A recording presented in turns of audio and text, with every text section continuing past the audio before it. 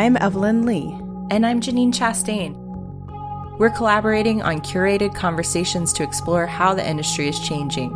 Together, we'll find ways to create new solutions to current challenges while elevating the value of architects. Welcome to Practice Disrupted.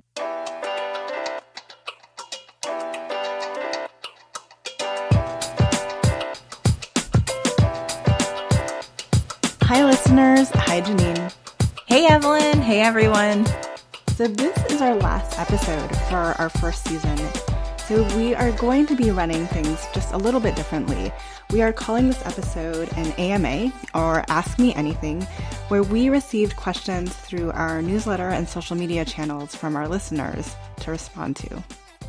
So rather than us asking questions to a guest, you guys are going to actually ask us questions. And we've invited a very special guest onto the show today, Demetrius Lynch, who is the backbone of the show. He edits every episode of Practice Disrupted. He is also a co-host on the show Spaces podcast and is a co-founder and the chief creative officer of Gable Media, who is the producer of our show. He has played a huge part in ensuring that every episode of the podcast has come together on time and sounded really great. So we thought of him as the most appropriate person to invite on and ask questions today. Great. Let's jump to the interview.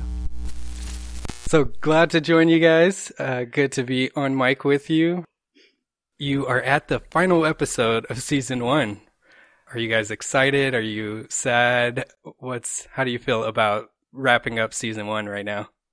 You know, it's surreal for me because when we started the beginning of this show, it was towards the front of the pandemic. And so we were going into it just trying to continue on in our effort to keep coming up with new content and ideas to share with the industry. And it ended up expanding and from initial, I think we said 12 episodes to 20. And then now we're at the end, and it's been the thing that I've been using to help me get through the pandemic. So each week having something to creatively think about and work on has helped a lot in terms of just keeping me going as things have been uncertain. And so it is kind of a surreal moment to be at the finale.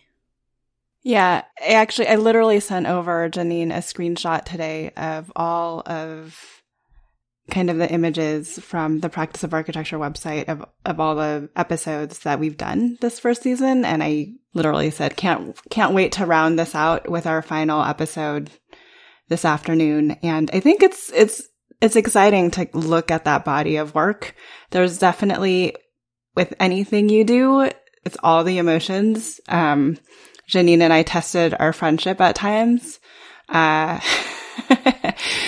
It's been interesting, managing through all of the different personalities of the speakers that we bring on.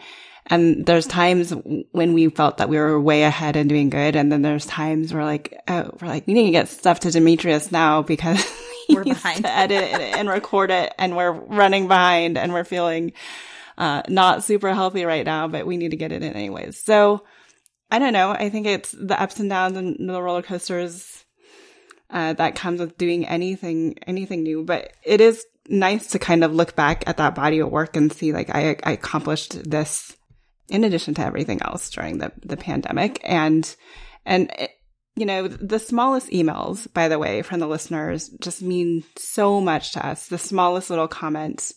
I saw a comment on the Entre Architect Facebook group where somebody else was asking for podcasts specifically from women, you know, and for me to not have to post Practice Disrupted on there was just a really nice reaffirmation that what we're doing is meaningful to people.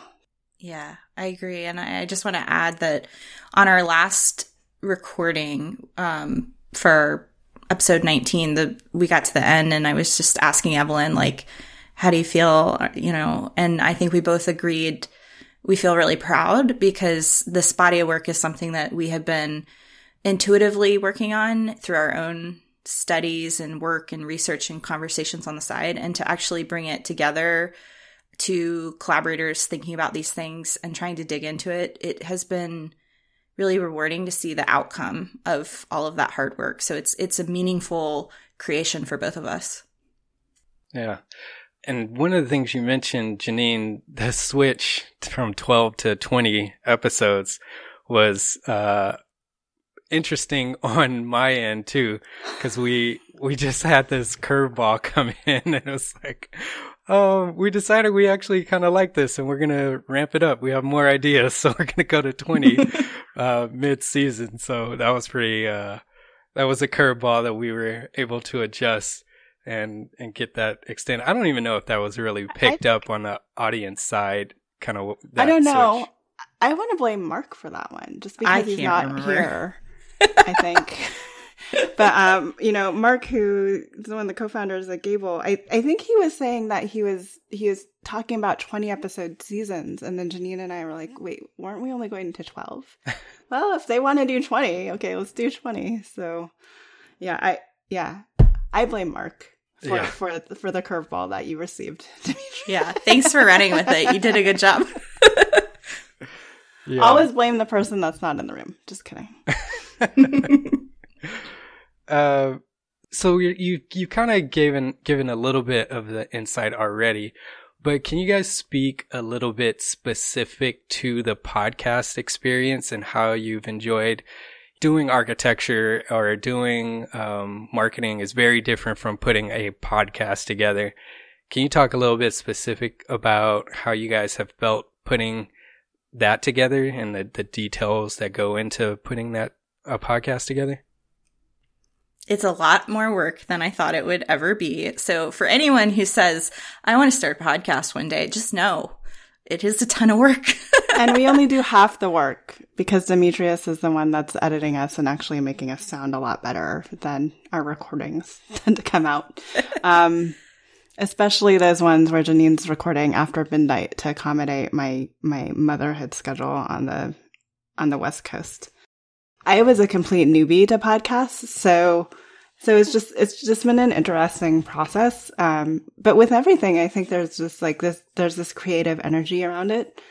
And I don't know, I told Mark from the beginning many years ago that I was interested in doing a podcast, and I didn't really ever want to do it alone. And I felt I didn't have enough knowledge to go in and do it. So just Demetrius to have you has been incredible, but it's also been interesting to find my way through it. So I think it's a tribute to, you don't really know what skills you have until you apply yourself. And then often that you find you have more in your toolbox than you actually realize.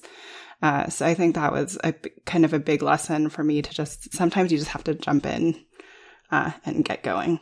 I told Mark this, I think, when he interviewed us, but I really love podcasts. I always listened to them when I was doing work for long hours, and I also listen to them when I want to take a walk because I'm an extrovert. I just really enjoy the benefit of being able to turn on a podcast and feel like you're listening in on a conversation with people, and it almost feels like you're in the room, being part of that conversation. So I knew I wanted to do a podcast at some point. It was something I'd written down when I still lived in California. And it's so surprising to me in a wow, that dream came true kind of way to be doing it. And I love it so much. Demetrius is fulfilling dreams. Yeah, no, I really love it. And I just really appreciate that Mark and Demetrius, you guys have given us a chance to share our voices on your network, and it means a lot. And I like the work. I feel like I'm in the flow of doing something that I'm good at and that I enjoy. And that's a nice change of pace considering I struggled with finding that for a long time. I think there's the whole design problem attribute to it too, though, right? Because I think we're all designers and it's never perfect. I don't know how many times I've just told Janine after we recorded, and she's like, I have no idea what I've said. And I was like, it's going to come out. One, we're giving it over to Demetrius, so it's going to come out fine. But literally, it does always, I think, come out fine. But absolutely, there's this is the last episode, and Janine and I are already thinking about how we can tweak the presence of the episodes on the website. We want to make it more accessible to a larger community, so we need to put the transcripts up there. So I don't know, even though this is a last episode of season 1, I still feel like it's very much a work in progress. And I will say, I just want to acknowledge Evelyn, you mentioned this too, like the creative part of it is emotional. And so there've been moments where Evelyn and I are like really heads down focused. And there've been moments where we've, there've been a few tears like in what we're saying because we feel so passionate about it. And to like go through that creative process where you just leave it all out there and hope for the best it's an interesting experience to go through. I told my friends in San Francisco, I was laughing because one friend she was like, gosh, like she was joking because I always have something to say basically. And I told her, I was like, after doing the podcast, like, man, I feel like I've said it all. I don't even know what to say anymore because I just have been talking for a whole 4 months about all the things that I've been thinking about for 10 years. And it's been really fun to bring it into the world. Evelyn, you mentioned that evolution of a podcast. Mine, for instance, I would say I probably do about 4 to 5 different types of episodes within, because I'm still trying to figure out exactly what I want it to be for, somewhat of a long run. But it's a constant evolution of figuring out kind of what works, what do people enjoy, as well as what do you enjoy. So it's kind of a process of figuring it out and tweaking things here and there. So you guys have done a great job with it. Has there been any surprises along the way that you just came out of nowhere and you're like, I did not expect that at all? And also, one of the things that I noticed was my why changed from the beginning to where I am now. Has that also happened in this process of your evolution? I think my why has changed in the sense that talking helps work through ideas. So in a way, it's like all of this talking has helped crystallize some concepts that I might not have otherwise had a thorough opinion about yet. Like one of the ones we mentioned in the last episode was just that the entrepreneur mindset for the individual career. Like I've always talked about, architects are very passionate individuals.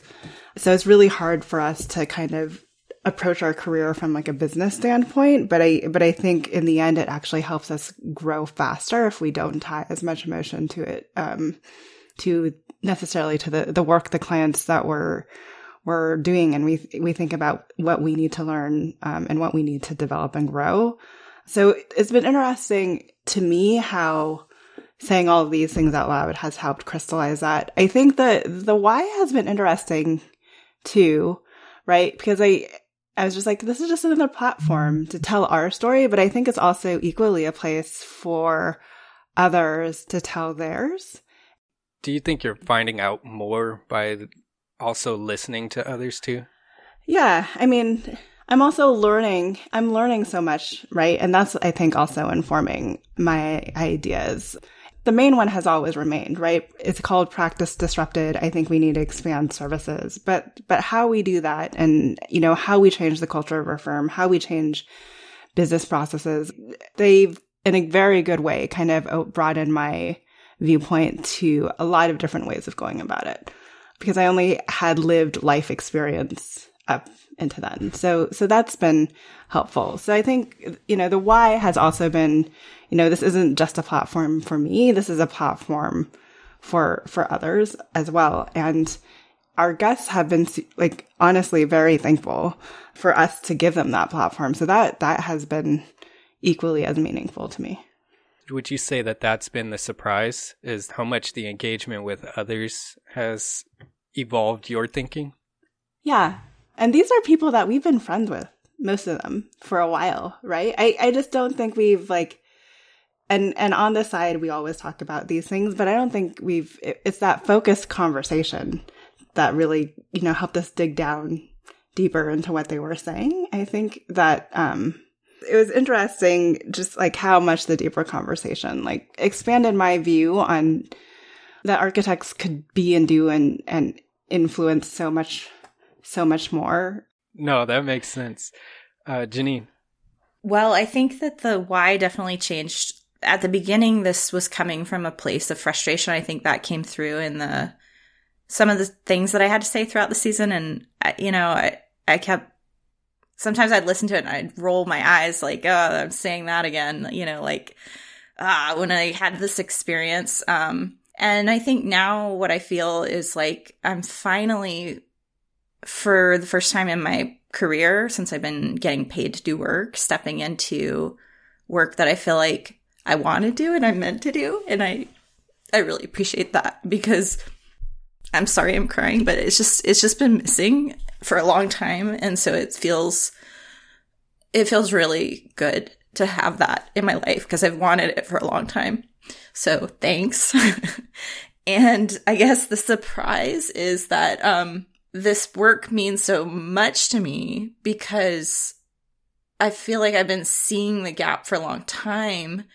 And I think the surprise is that it's like this process is like a charrette in and of itself. Like when Evelyn and I come together and we have these really deep conversations, we work through things and we like figure it out together using our minds and our training. And when we bring our guests on, it's like they help us explore this subject deeper. And it's, I don't know, it's just really powerful. It's like a body of work that feels like it needed to be explored, and doing it together with a group of professionals feels really rewarding. Yeah. And just so that you guys know, as I'm editing, I feel a lot of that frustration that you mentioned.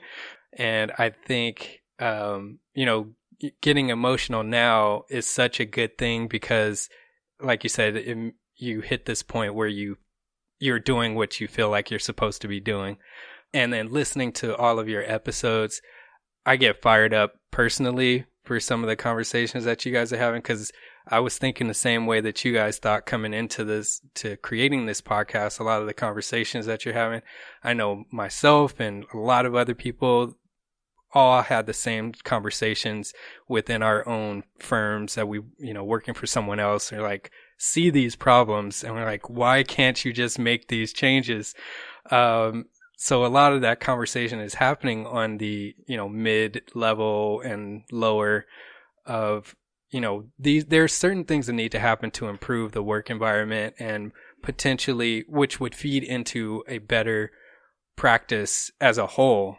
And it's just a matter of stepping outside of the old way and taking a little bit of a risk to explore other opportunities and to try to improve your business. And as a younger to mid-level person, you see it and you don't have that fear of risk. So you're just like, just do it. And being able to voice that and hopefully to start to get those conversations a little bit higher, I think will be beneficial for the industry as a whole. So I'm glad you guys decided to start to do this. And it's been interesting to see the evolution from my side of your conversations, how you guys deliver your points and your ideas. So it's just been a amazing experience from my side, just to see you kind of navigate this whole process. So let's jump to a listener question, because I know some listeners want to hear the responses to what they had to ask. So we'll start with this first one. What changes required by COVID-19 will become permanent, and how will they impact the profession, good and bad? I'm hoping, I don't know. I think I need to start viewing the profession as glass half full rather than glass half empty. There's things that I hope stay afterwards, right? But I've been in the profession long enough to see how things tend to bounce back, even the Great Recession, right? And we resumed as things were before. But my biggest hope, especially as we enter being Generation X and not even necessarily millennial, but especially as I'm entering a place in my life where I have 2 young children, but I'm also, in the not so back of mind, I'm also thinking about the caregiving aspect of my 2 parents, who are aging, that the 9 to 5 business day kind of disappears. That it's really a lot more about you performing when you perform your best and getting in the hours you need to complete the task, but not necessarily counting the cumulative hours too. So I would hope that this kind of idea of flexible work schedule continues. That would be my biggest hope for COVID-19 and the architecture community going forward. I also think there's a greater understanding of the tools that it takes to necessitate remote work. Like, it took a big incident, right, for everyone to begin to explore these tools. But, is there a way to continue to explore those tools on a regular basis? Because things evolve and change so much, just so that we can continue to keep up with the curve. I would love for us to stay ahead of the curve. But again, that's my glass half empty perspective on the profession. So a lot of the stuff that I talk about in this season, it's based on my own opinion, but it is definitely backed by, as you said, Demetrius, shared opinions that I don't think other people will say it sometimes in professional settings, what they're thinking when they disagree. And so when I say things and I generalize things, what I mean is that, I've worked with other people that are my age and younger, and they feel these things. It's not like an imaginary thing that I'm making up. So the one that I know is on a lot of people's minds that sit in offices all over the architecture community is the remote work piece. For a very long time, since the age of digital technology has started going in the direction it has, people want to be able to have more flexibility and work from home. And architects were largely resisting this, except in a couple of instances where firms had the resources and the money available to support it. And this has prompted firms to not be able to hide behind that excuse of not doing it anymore. So I really am hopeful that firm owners don't revert back to 5-day a week, because I don't think people want it. And for the culture of the firm, I think it's not a healthy thing. I think, to Evelyn's point, there's flexibility, but more so it's about giving the options for some remote work to allow for more flexibility, more individual preference, because, not everybody wants the same thing. And that's a big takeaway from our show. Yeah, fully agree with that. On that same note, this next question, which gets personal for you guys. Janine, I'll start with you. Can you describe what your work from home and or your recording setup is like? Interesting. Well, for those who know me, they know I moved from California to North Carolina last year, right before the pandemic. And part of that was to have more resources in my housing situation. I went through kind of a hard time out there with housing. So now I have a room that's my office, for my business. And I've invested in some really nice recording equipment that I love. And it's basically a mic that's on my desk and I can move it. And sometimes I've actually recorded it, in other locations, like when I went to my parents' house. So I can take it with me. I had an arm at one point, but now I just have it sitting on my desk because it's a little bit easier to move. Evelyn? Yeah. So, right now I'm sitting on the bedroom floor in the back furthest corner of the house because we're recording during the day. So anytime that happens, I have to tell everyone in the house to be quiet because it was a house that was built in the 60s. And, you can hear everything in the house. I think when we just started too, I was like, there's a lot of lawn maintenance going on in my neighborhood because I could hear everything. But, during the day when we're recording, I'm here. My husband and I share an office. It's a den. It's adjacent to the kitchen and it doesn't have a door on it. So usually him and I are trading off between the master bedroom when it comes to taking conference calls if we need to. And then if I do any recording in our quote unquote office / den, it's, after the entire house has gone to sleep, which means it's super, super late for Janine. Well, that's the great thing about running your own business. So yeah, I'm grateful for her ongoing flexibility there. But yeah, right now, floor of the master bedroom, sitting on 2 pillows. Yeah, that one always cracks me up when she records and she's on a pillow on the floor. And then Janine, I don't think you mentioned it. This is you're in just like a second room of your place. Yeah, it's a spare room. And usually my big obstacle is my dog, who likes to bark and is very insistent on 4:00 walks, and does not like it now that we've been home for so long that we spend a lot of time in front of a computer not paying him attention. So it's a constant negotiation of, how he's feeling and the things that I need to get done. Yeah. Okay. Now, sort of in the same vein, as far as offices go, there was this big trend of the open office that sort of was stimulated by the big tech firms, and everybody wanted to create this cool working environment. So with that came this whole new culture of how you set up your office, your company office.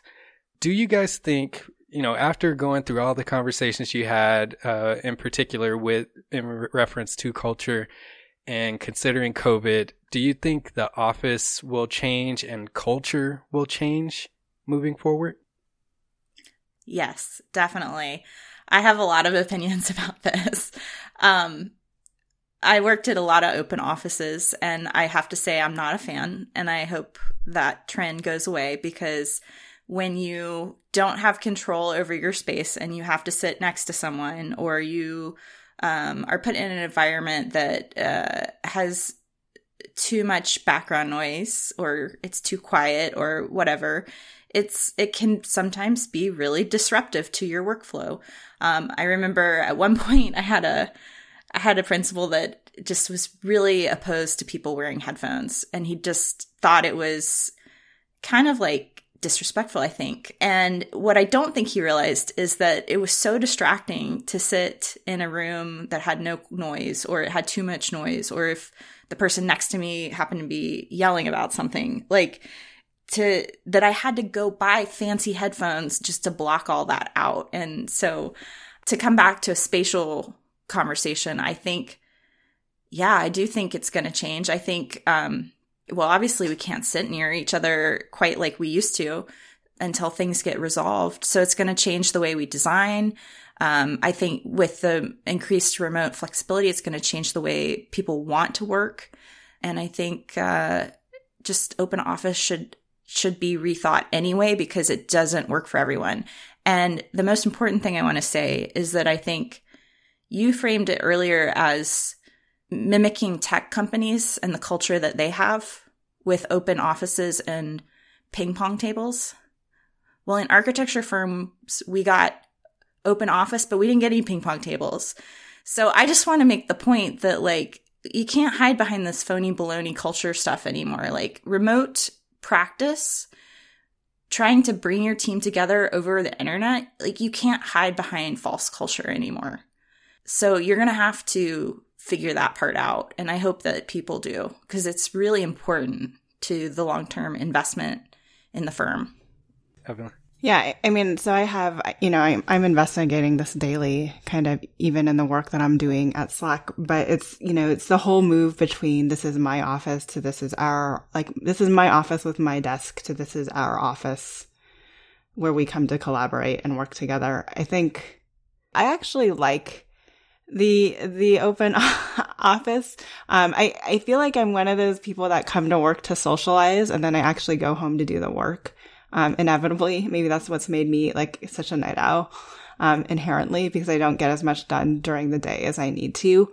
It's just interesting to me, because there's this, and I'm going to go on a tangent here, but I recently talked to a firm principal and most, by the way, I feel architecture firm principals are worried about that mentor-mentee relationship that is lost that comes with remote working.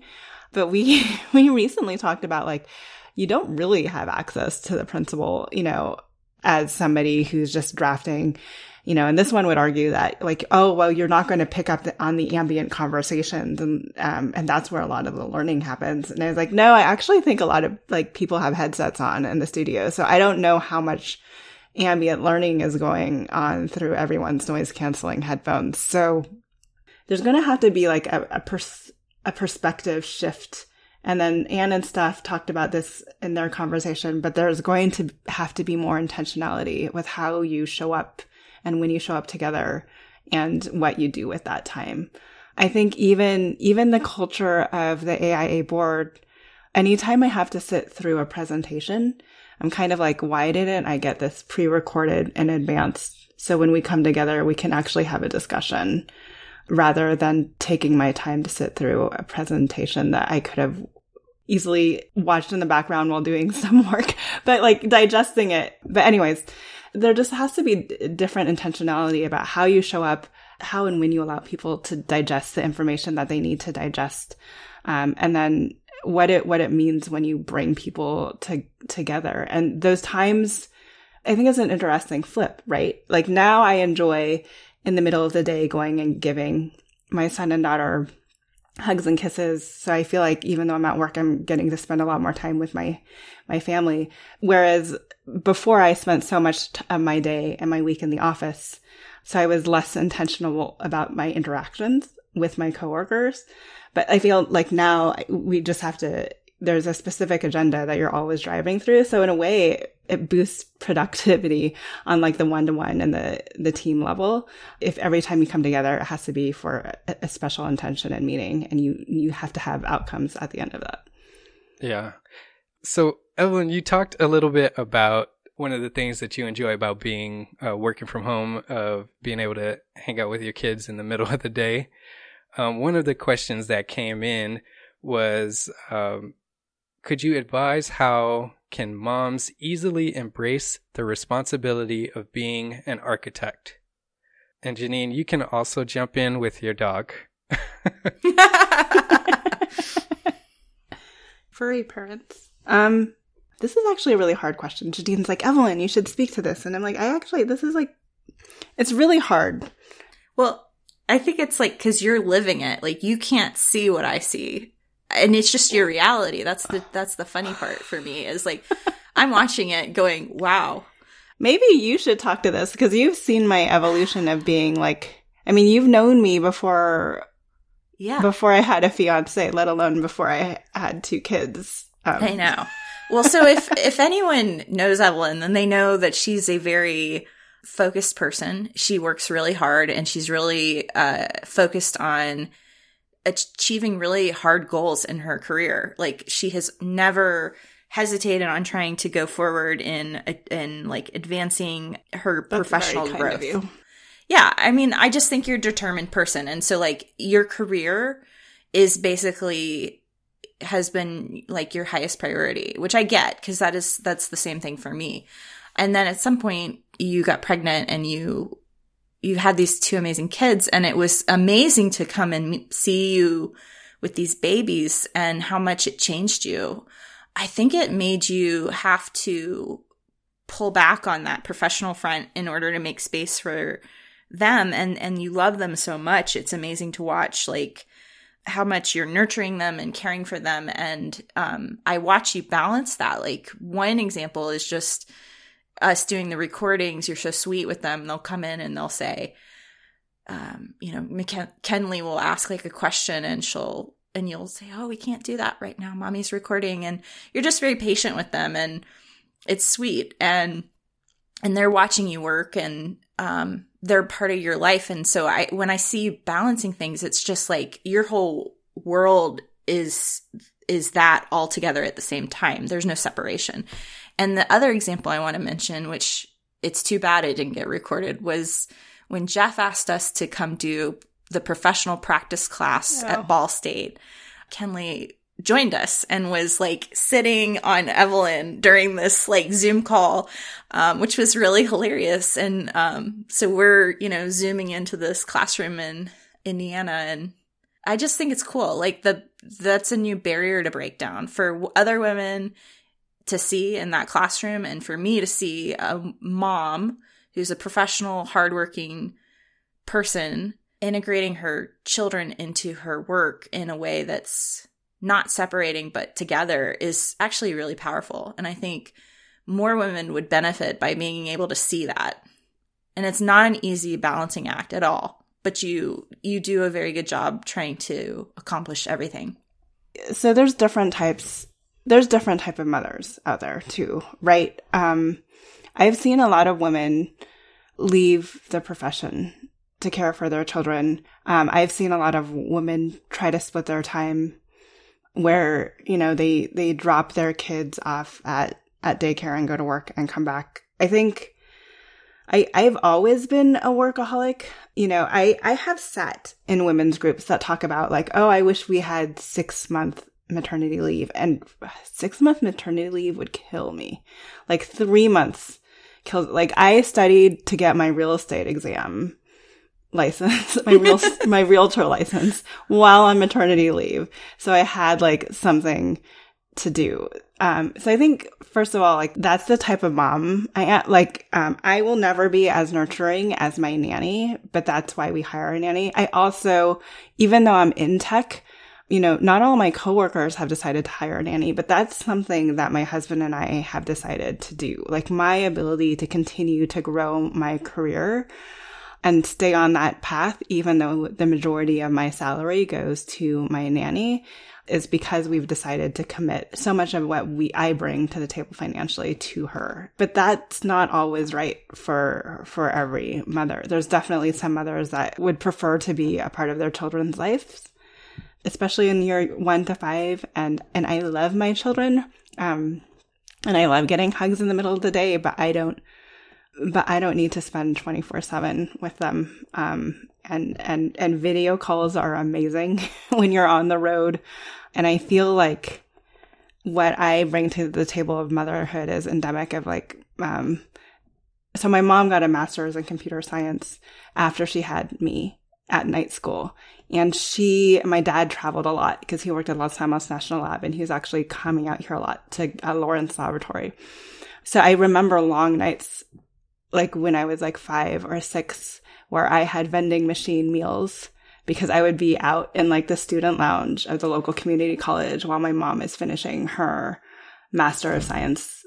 Or essentially it's like a Master in Computer Science degree after hours. So that's kind of the role model that I have. And I feel like so much of me and so much of what I do is similar to kind of how my mom raised me. So let me ask you this to sort of pull more. Can you talk a little bit about your mental state in the transition from when you had a child?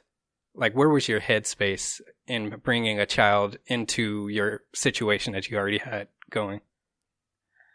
I was scared. I was even more scared with my second. I remember sitting there 8 months pregnant saying, like, we can barely handle one. How on earth are we going to handle 2? Like, we figured out a routine for me to go on the road with 1. Like, I can't imagine my husband with a newborn and, like, a 1.5 old, because they're 22 months apart. So I guess, like, a newborn and a 2-year-old and dealing with that on his own. Thank goodness for husbands and, supportive partners, too, in all of this. One mental state that definitely changes. I thought I understood mothers as a non-mother.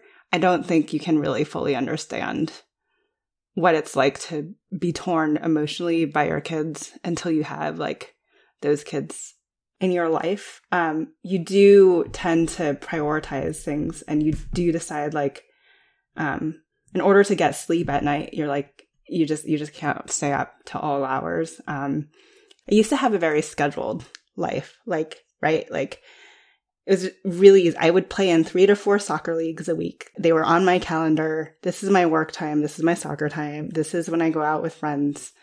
And what motherhood has done, and maybe this has actually helped me accommodate the pandemic more, is like I block out time.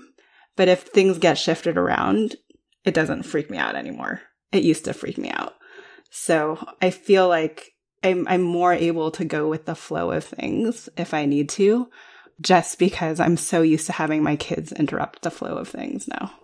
Yeah, I would agree, because she's very flexible, I would say. And you're always telling me like that has been an outcome of you raising kids, because like I will get really type A on this sometimes, and Evelyn will have to remind me like to pull it back. I mean, it comes from the architecture. It comes from like the desire to have something perfect. And Evelyn will remind me that, it's okay.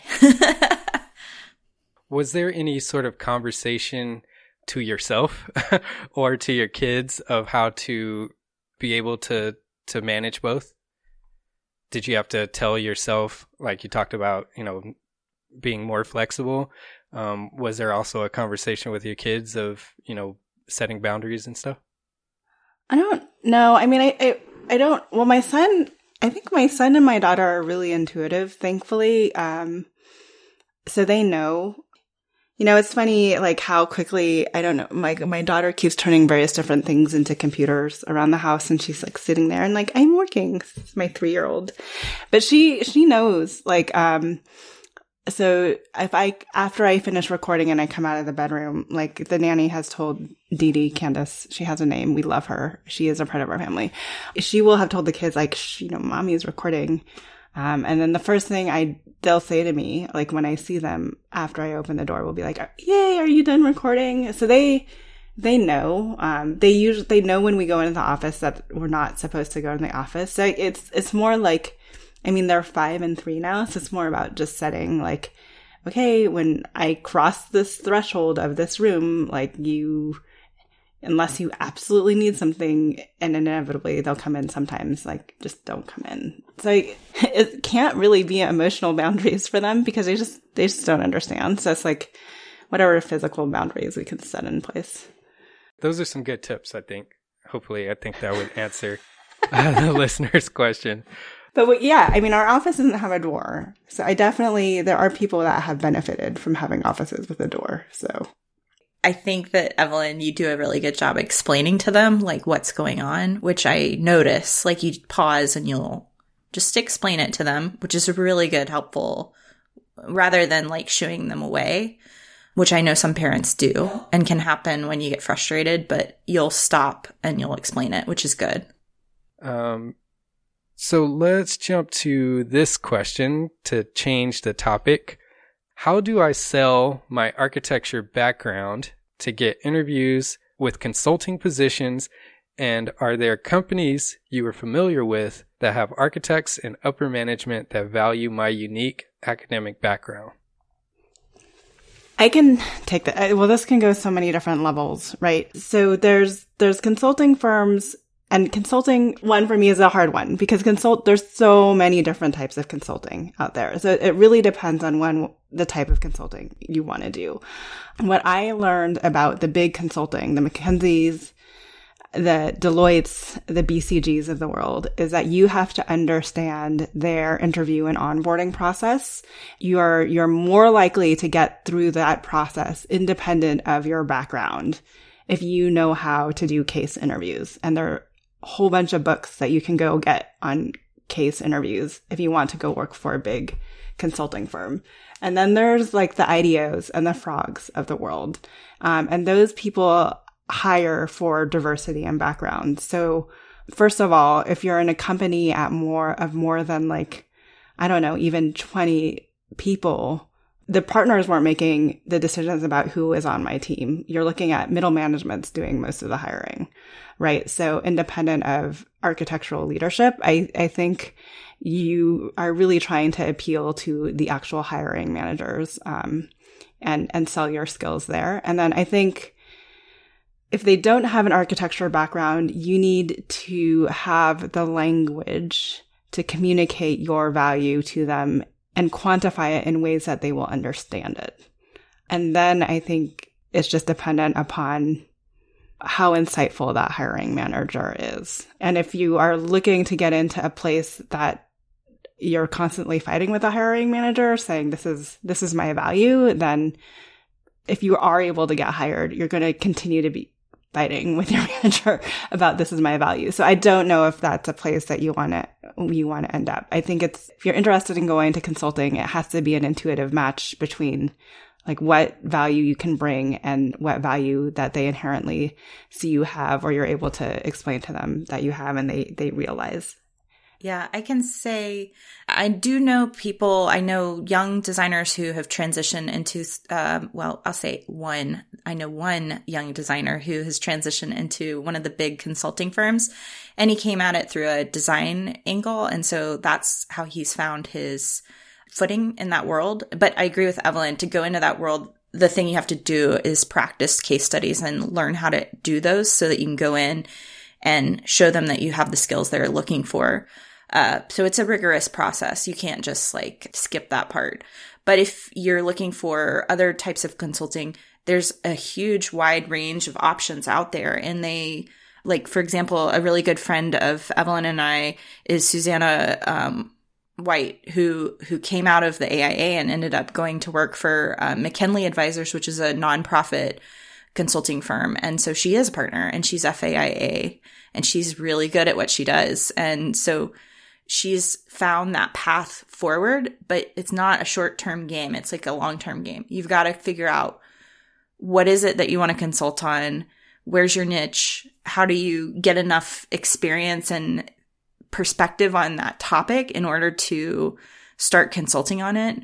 Even in starting my own business as a consultant, I mean, it's taken me some time to like really find my voice in that. And so, you know, it's just something that you have to understand yourself, and you're selling yourself as a consultant and your knowledge. And so it's kind of how you package it and present that body of work or that knowledge. So as I asked the question and as you guys started talking about it, there is a disconnect in my brain. And I assume there may be some in some of the listeners. How would you define what a consulting firm is? Like, what does that mean? And then how does architecture play a role in a consulting firm? Oh, that's interesting. Wow. Defining consulting. I think defining consulting is like a web. This is one where if we were on a YouTube channel, you would see me Googling away, like, what is a consulting firm? I think, so most consultants, you're helping an individual or an organization, like, raise their value proposition, improve processes, understand new areas of business that they can grow into. So it's essentially, I don't know, coaches out there will probably disagree with me, but I feel like it's coaching for an organization in a way, right? Like, it's helping you get, Janine's like squinting at me, so I know she disagrees with me, but I feel like consulting is helping you do things better, differently, having a third party come in and kind of audit like what you're doing and where there are potential improvements. And then there's like some consultants that stay around for implementation, but some consultants just kind of hand over the strategy and leave. So that would apply to consulting for any company. It's just a matter of you trying to navigate what the architectural background is applicable to contribute.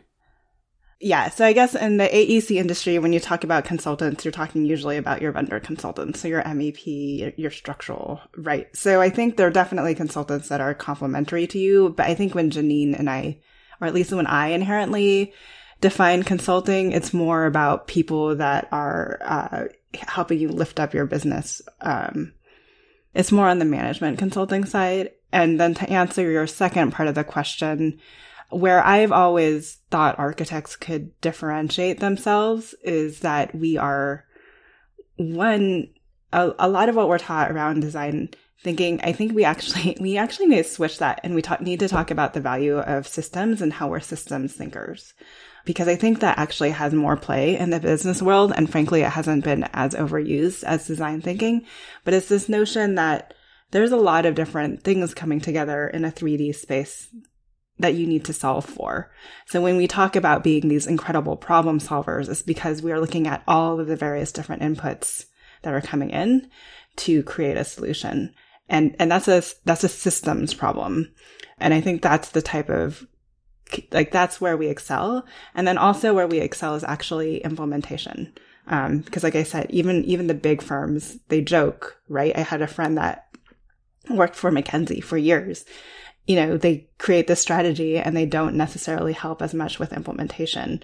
There's even been a few times where MK Think came in on the back end of somebody else's strategy and then helped them implement the consulting strategy. So architects, I think where we thrive too is that we actually can deliver upon the strategy. And we have a history of doing that with every single building that we've built as just kind of it being a prototype. So and finding your way through those things, right? Because every building is a prototype, we have processes, but it doesn't mean that the output in the end is always going to be the same. And I think that's a different value prop that we bring to.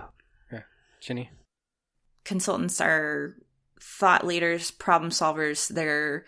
What you're buying is their thinking and their knowledge and their experience. So when you hire a consultant to help you with your business, they're coming in to help you look at a problem, and it can be any problem in the organization. There's a lot of different types of consultants. Coaching is a different thing. I guess I'm squinting at you because some consultants coach, not all consultants coach. Coaching is definitely more of like a active about a person or people or teams kind of dynamic. And I guess I think of consulting a little bit more broadly.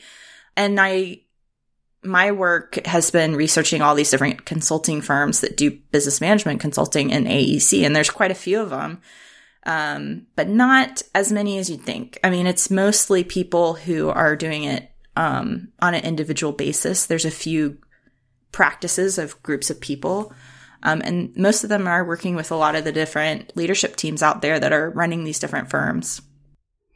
Most of them are principals and partners on a second career track. Yeah, that's true too. So it sounds like your, not goal, but what you urge people to consider is breaking yourself of the limitations of only being able to solve literal, hard spatial problems, and think more of you are a person that can take in a lot of input, analyze it, and deliver and output a solution to whatever that problem is. And it doesn't necessarily just have to be a building. Yeah, I think that's a really good observation.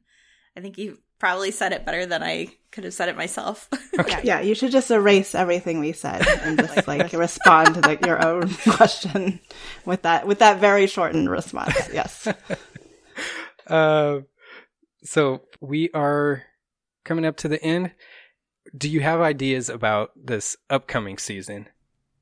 I do. Well, season 1 was a labor of love. I remember when we started talking about this, it was a process of just kind of mapping out exactly all the conversations that I knew we needed to hit on, and then trying to design around what questions were we trying to answer and explore, and then trying to align the right speakers with each of those different topics so we could touch on different things. So I spent a lot of time trying to come up with that. And we started some really good series this season too that I'm really proud of. I think the Voices from the Future of the Profession is a favorite, and the Architecture And is something that I think we're starting to figure out. And I know those will continue on next season. And so what I'm imagining is we're going to take what we learned in season 1 after we have a little bit of time to process it and build on those conversations in a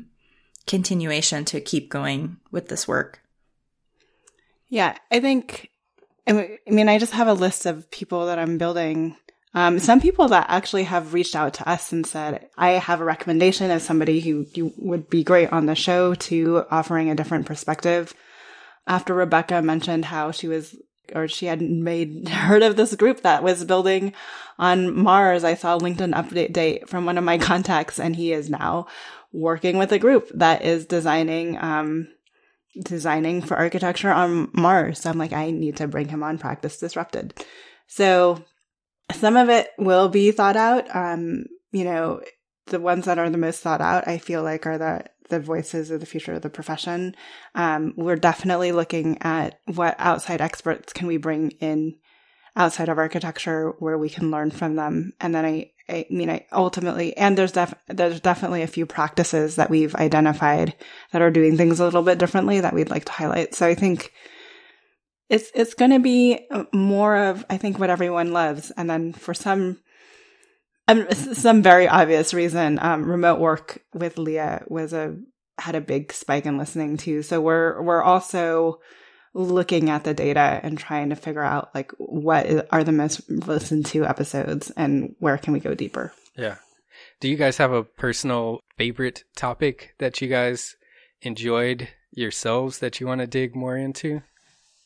No, and maybe that's the flip for me. Like if we go back to one of your original questions, like this is really actually a learning experience for me too. So rather than go like more narrow or get too excited, I think I'm more excited about like continuing to broaden my perspective on what it means to disrupt the practice of architecture, and really where are all the opportunities and values that we can bring to the profession so that we can kind of share in up-leveling design and architecture.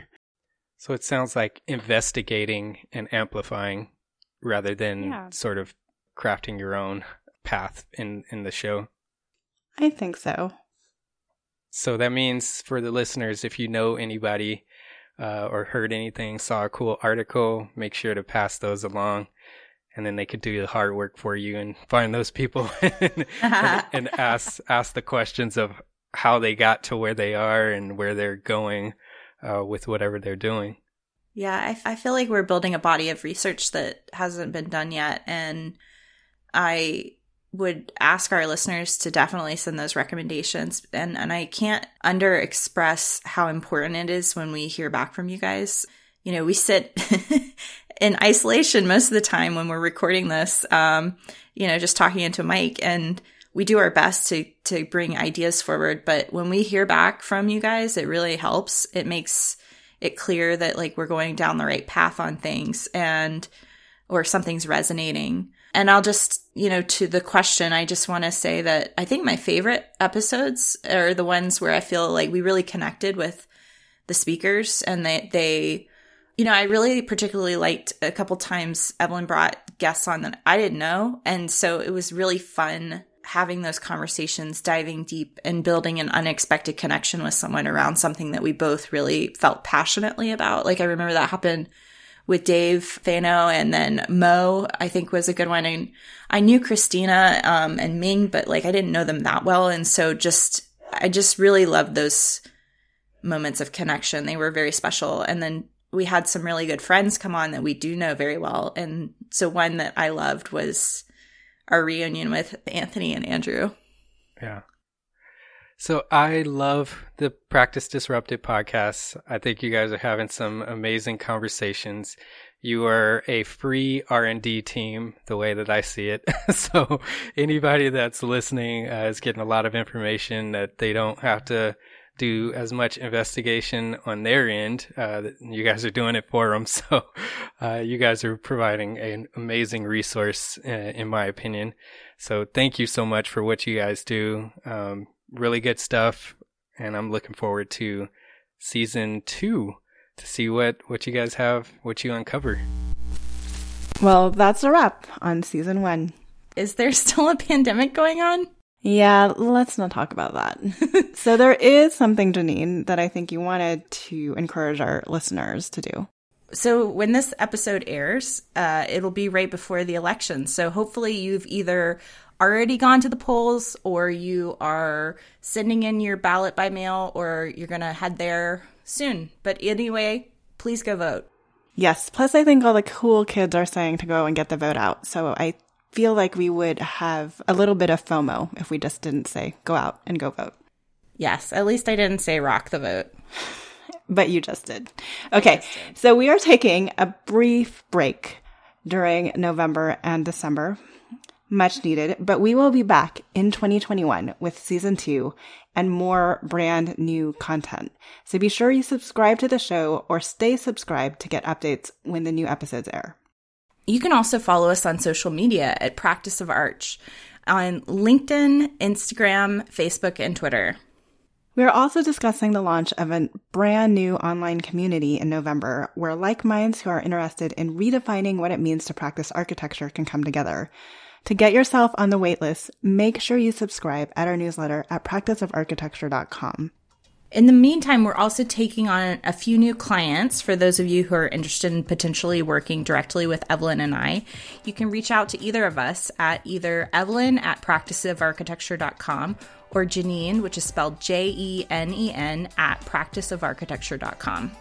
Finally, and we did this a little bit at the top of the show, but we wanted to send out a huge thanks to Gable Media, both Mark and Demetrius, who without their incredible support and their work behind the scenes, this podcast would have not been possible this year.